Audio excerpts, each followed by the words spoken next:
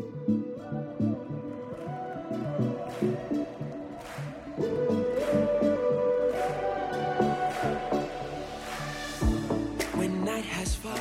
Sunday morning, there was a pastor of a church, and he noticed a little boy standing out in the foyer looking at a plaque up on the wall. And he was just mesmerized by that plaque, and he stood there for quite a while. The pastor finally came over and said, Johnny, what you looking at there? He said, I don't know. He said, what is that? He said, what are all those names? And the pastor said, oh, that's men and women who have died in service. And Johnny thought about that a minute. He just looked at that plaque. Pastor, was it the 9 or the 10:30 service that they died in? So, hopefully, we'll all make it through today's service alive. And by the end of it, we'll see that God has a plan for our life, maybe bigger than you thought. The more I'm around people, the more I come to understand that all of us listen to voices, and we operate our lives on the voices that we hear. I'll never forget how glad I was to hear somebody say that they had a committee living in their head, because I did too, and I thought I was the only one. But they told me that in listening to this committee, that they had to learn to discern which voice to listen to, and whatever voice they fed, that would be the voice that would direct and grow their lives. For instance, I shared this in Celebrate Recovery a while back. There had been times in my life where I was standing holding a cup of hot coffee, talking to somebody, and in my mind it said, I wonder what would happen if I threw this on them. To date, I have not thrown any coffee on anybody, so I chose not to listen to or act on what that voice says. So now, my life centers around listening to the right voice. Some of us have acted on that voice in our heads that tell us you're worthless, you'll never amount to anything. Others have listened to that voice that says, I'm pretty good. I'm not as bad, at least, as those people. The really messy people, the people that I try to avoid every week. I'm not that bad. So we come to church thinking things like, I'll go, but it's probably not going to do any good. Or we come to church thinking, I've got everything under control. I'll just go and help the prodigals. That's why I'll go. The ones that have been in the deepest, stinkiest, dirtiest mud of the pig pen. Well, before we get too far into this, I would like you to consider this. I believe everyone in here, no matter where you've been, is a prodigal. No matter what voice you've listened to, even if you identify more with the older brother in the story of the prodigal son, because the older brother, in telling himself how much good he'd done and how good he always was and how pleasant he was to be around, had actually, in his arrogance, found himself in the stinky mud of his own pig pen. So the question for today is this: what voice are you listening to? What voice are you listening to?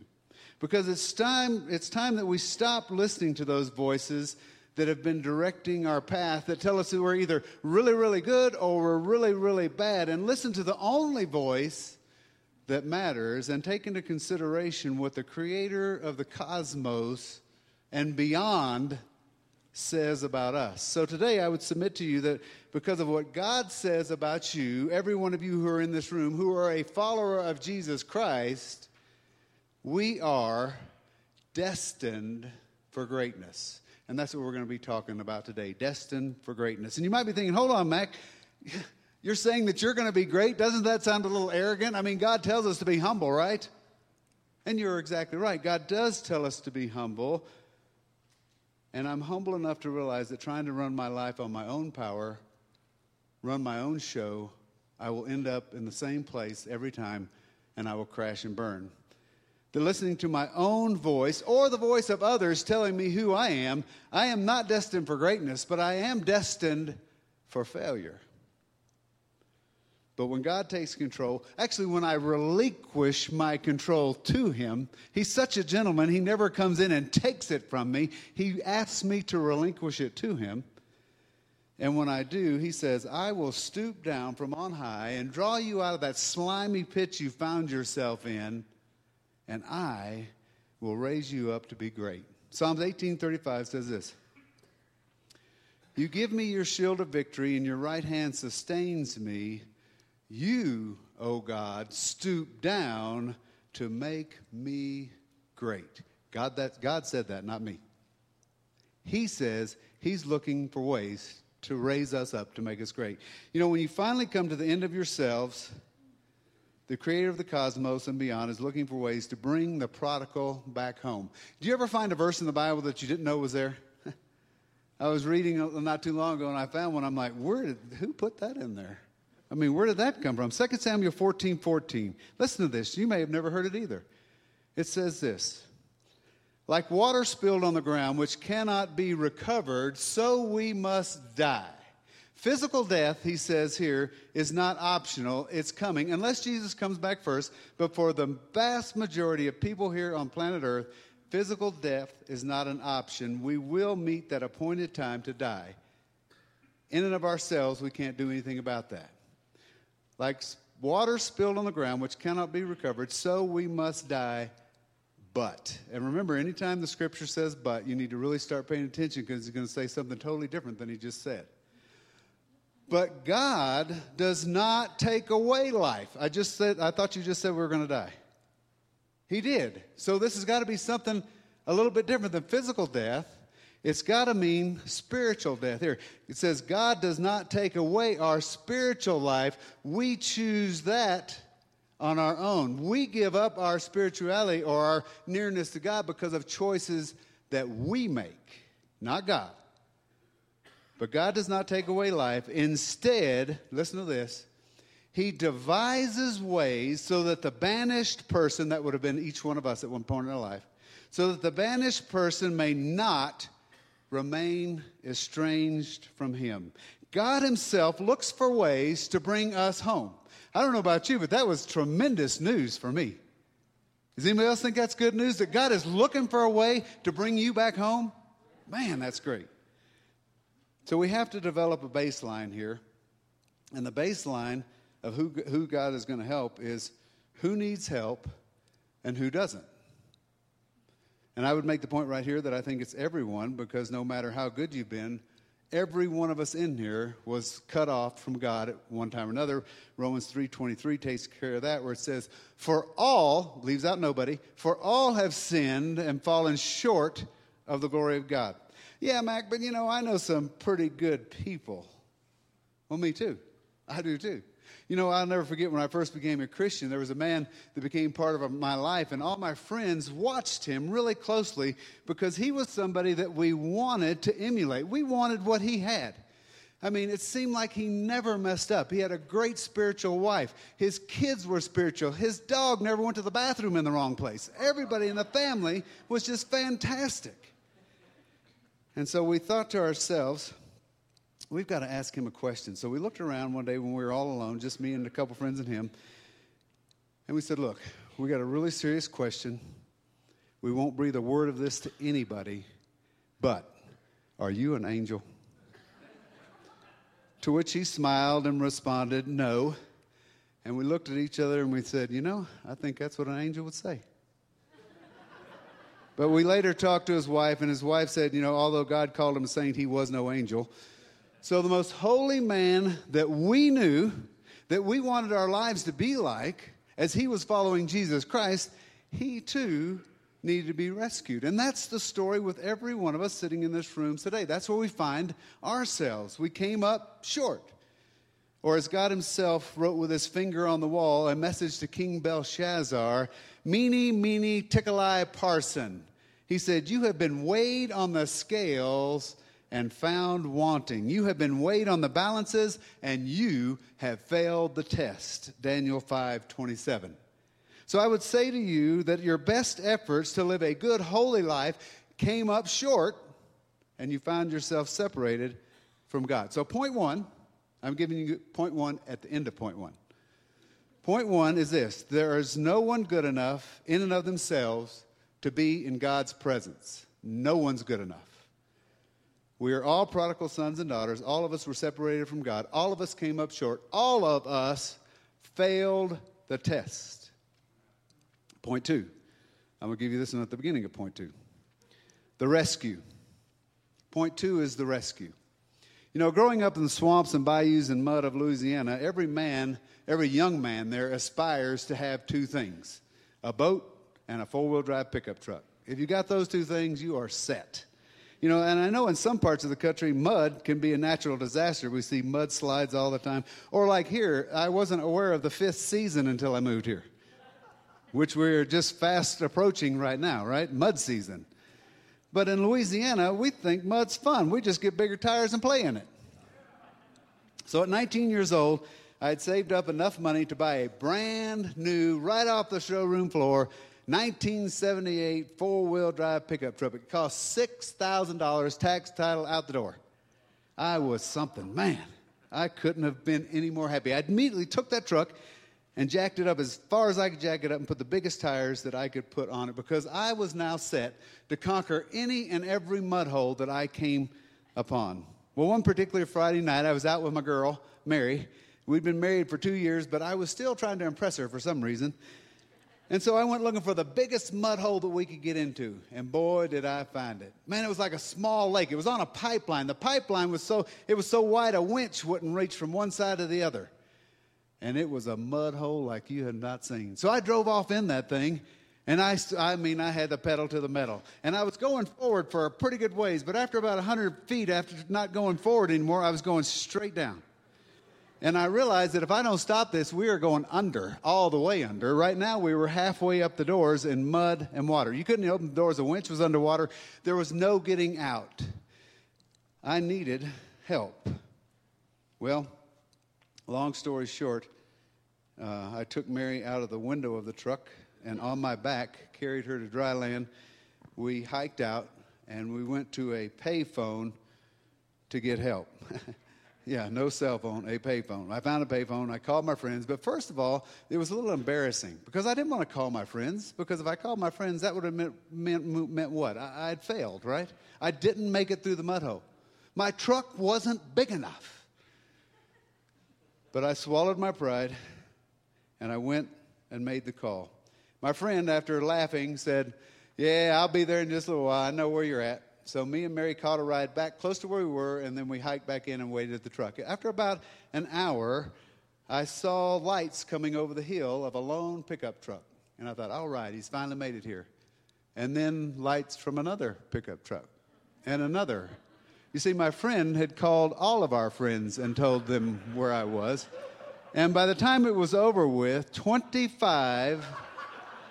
count them, 25 trucks and Jeeps with their winches were ready to assist us. And I'll never forget, in that moment, the feeling of being loved.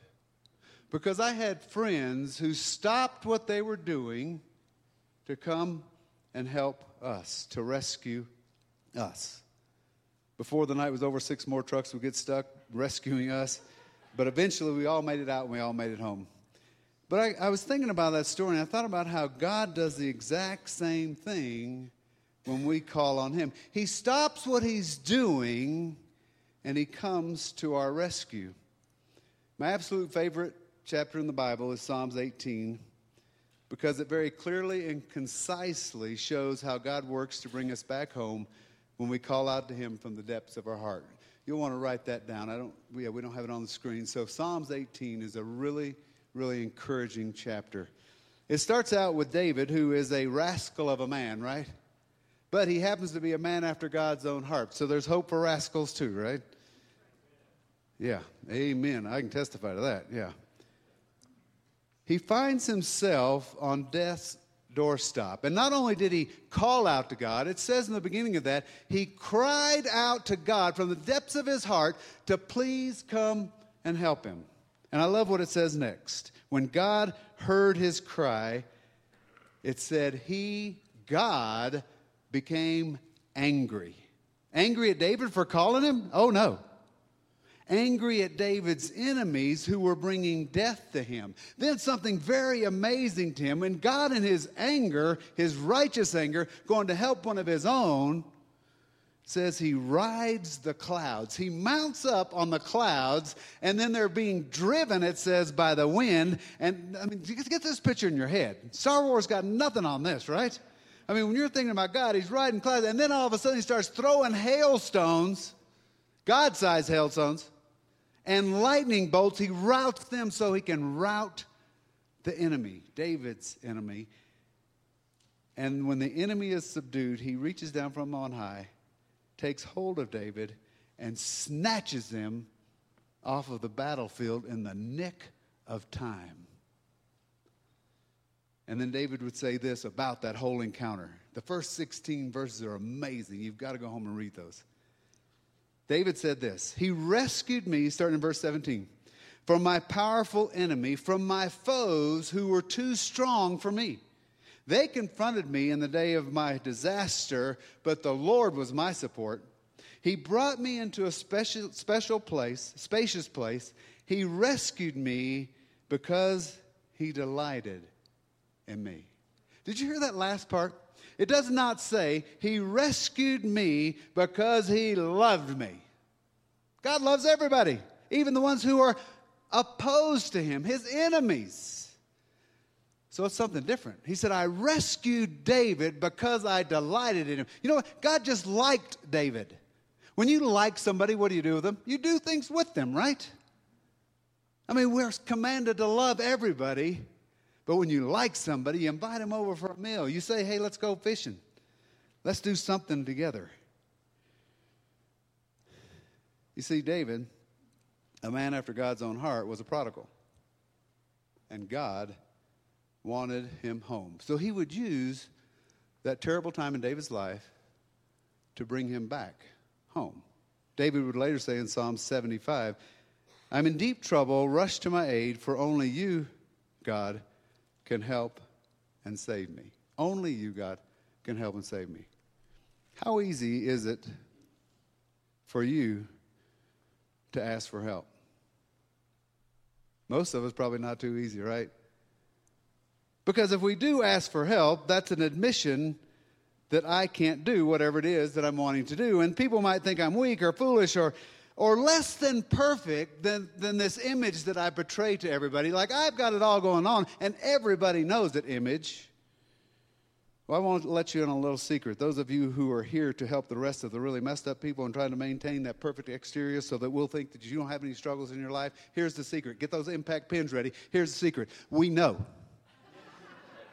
You got struggles too. You're human. We all do. This church, and what I love about this church, is it's full of prodigals who know they are not perfect and are reaching out to all the other prodigals to let them know that hope is possible. You know, I love the story of the prodigal son, and I wish we could really tear it down in depth, but we don't have time for that this morning. But in the story in Luke chapter 15, which I believe, again, we can all find ourselves in that story, we see the son, after wishing his father dead, because you don't ask for an inheritance unless you wish the person was out of there, because you don't get it till they're dead, right? So in wishing his father dead, he gets his money and leaves for a distant country. And you might be thinking, when you just think about this story, how foolish that is, because his father had to be a wealthy man and had a great house and had a lot of land. Why would you ever leave there? I would never do that. No way. Really? Well, think about it. How many of us have gone to that distant country of accumulating wealth and things?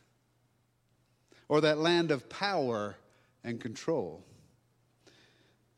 Or status and admiration? Prestige. You know, people look up to me. Or those slightly closer distant countries that are a little easier to get to sometimes, like sexual gratification, or the land of drugs and alcohol and food. And at one time or another, every one of us in here have found us in that distant country of self-reliance. I can do this on my own.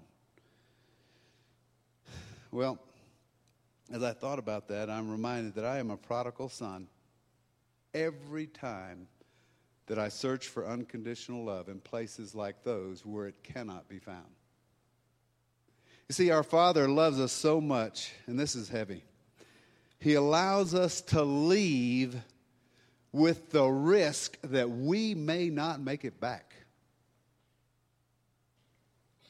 All the while, He stands on a hill looking as far as his eyes can see, waiting on our return. And so I believe that the Father will use whatever life's circumstances that we find ourselves in to encourage our trip home. Why? He devises ways to bring us home. So you may be like the younger son and find yourself in a place where nobody really wants you around. They don't care if you come to the family parties or not. He devises ways to bring us home. A place where my health is failing now because of poor choices I made in my youth. He devises ways to bring us home. A place where I no longer receive the admiration and praise that I deserve. He will bring you low to bring you home because he devises ways to bring us home. A place where drugs and alcohol and sex and food no longer comfort me. He devises ways to bring us home. He's looking for any excuse, any reason to bring each one of us home into a meaningful, productive, effective way of life. It means that he might have to get us down in the stinkiest, muddiest, nastiest mud of the pig pen, where other people can see how dirty we're around and don't even want us to be around them anymore.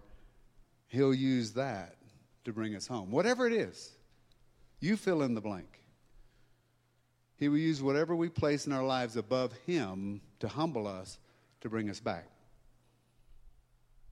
Our Father longs to hear 4 words from each one of us. Can I come home? Those are the words he wants to hear. To a place where we're welcomed to return even when and especially when we understand and show up totally empty-handed. It's a realization that when I get home, I got nothing to offer except me. That's it. I have bankrupted everything else. It's in that moment of brokenness that I come to a limited understanding that my Father, who has been waiting on my return, wants to cover me. And like we read earlier, it says he wants to cover me with his shield of victory, sustain me with his mighty right hand, while he stoops down from on high to lift me and you up to make us great. And he does this for a couple of reasons, makes us great. And none of them are so we can boast about how great we are. There's 2 reasons. First of all, to show how much he loves us. And secondly, for us to show others that that same love is available to them. He saves us and loves us so that, point 3, we can enter the race. He doesn't save us to come sit here every Sunday morning. He saves us for what we're going to do all the other 6 days of the week when we're out there. This is gravy. Being with family this morning. Out there's the hard work. But that's what he saves us for. He said, I want you to enter the race. Well, you know, all of us know of this hill, not far from here. At least that's what they call it up here in Colorado. I'm from Louisiana. I've seen hills before. These ain't hills. These are mountains. Seriously. Well, there's this hill that they call down here that we all know as the incline, right? And it's only a mile long. If you haven't done it yet, you might be thinking, piece of cake, a mile. Anybody can do that. Yeah, that's what I thought too. But this mile ascends 2,000 feet vertically. And the average grade is between 45 degrees and 68 degrees. There's 2,744 steps, all at different heights. And when I start this thing, I'm thinking, no problem, piece of cake, right? I'll take 2 steps at a time. But then the oxygen gets a little thinner and the going gets a little steeper and the steps are at random heights and I go down to taking 1 step at a time. And then about 3/4 of the way up, you'll see the summit, right? And you're like, fired up, I got this thing. And you get there and it's a false summit. Who put that on there? It wasn't on the brochure either. You see this false summit, and when you get there, you see that the going gets even steeper and more risky from that to the real summit. Then someone passes you up and says something like, "Hey, beautiful day for a climb, right?" And I'm like, Something deep inside of you says, though, you know what? It's worth it. I'm a winner just for being out here today, even if I don't make it all the way to the top. But you keep going, and by this time, for me, I'm taking 2 steps for every 1 step, so it's like a shuffle. I mean, it's taking me a while, believe me. But I don't stop. I never stop. There are people passing me up. They don't seem affected by the altitude of the grade. But then occasionally I'll pass somebody. And in my oxygen-depleted self, I'll think, what a stud I am. Only to realize that I am one slow turtle passing a slightly slower turtle. Right? But in that moment, I think about the encouragement I've been getting, and I say something like, "Hey, we're going to make it. We just got to keep going." And I encourage them to make it to the top. Then when you get close to the top and you really see the summit, you get that burst of energy. And when you get to the top, it's so crazy because people start clapping and cheering for you like you're the winner, like I just crossed the line first. And you realize then it's not about winning or losing, just making it to the top. I won. They won. And they were there to cheer me on. Well, we find ourselves in the same place in the race of life. God makes us great, not so that we'll come in first. He makes us great so we can tell others that by entering the race, they win too. And there's going to be days in this life where you're taking 2 steps, you're whistling about everything, you're just going 2 steps for everyone. Everything's going fantastic. And then tomorrow comes when it seems like everybody's passing us by. You can't hardly take 2 steps to make 1 step. It's going terrible. But people say things like, "Hey, brother, hang in there. I'm praying for you." And you remember, by looking back from where you came, the road you've been on.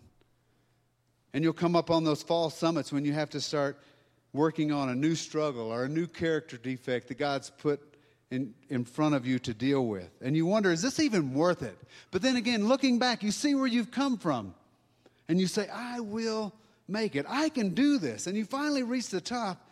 And in that moment, you realize this is what I was made for. I was made to stand here and help others up that last 10 feet, to cheer them on.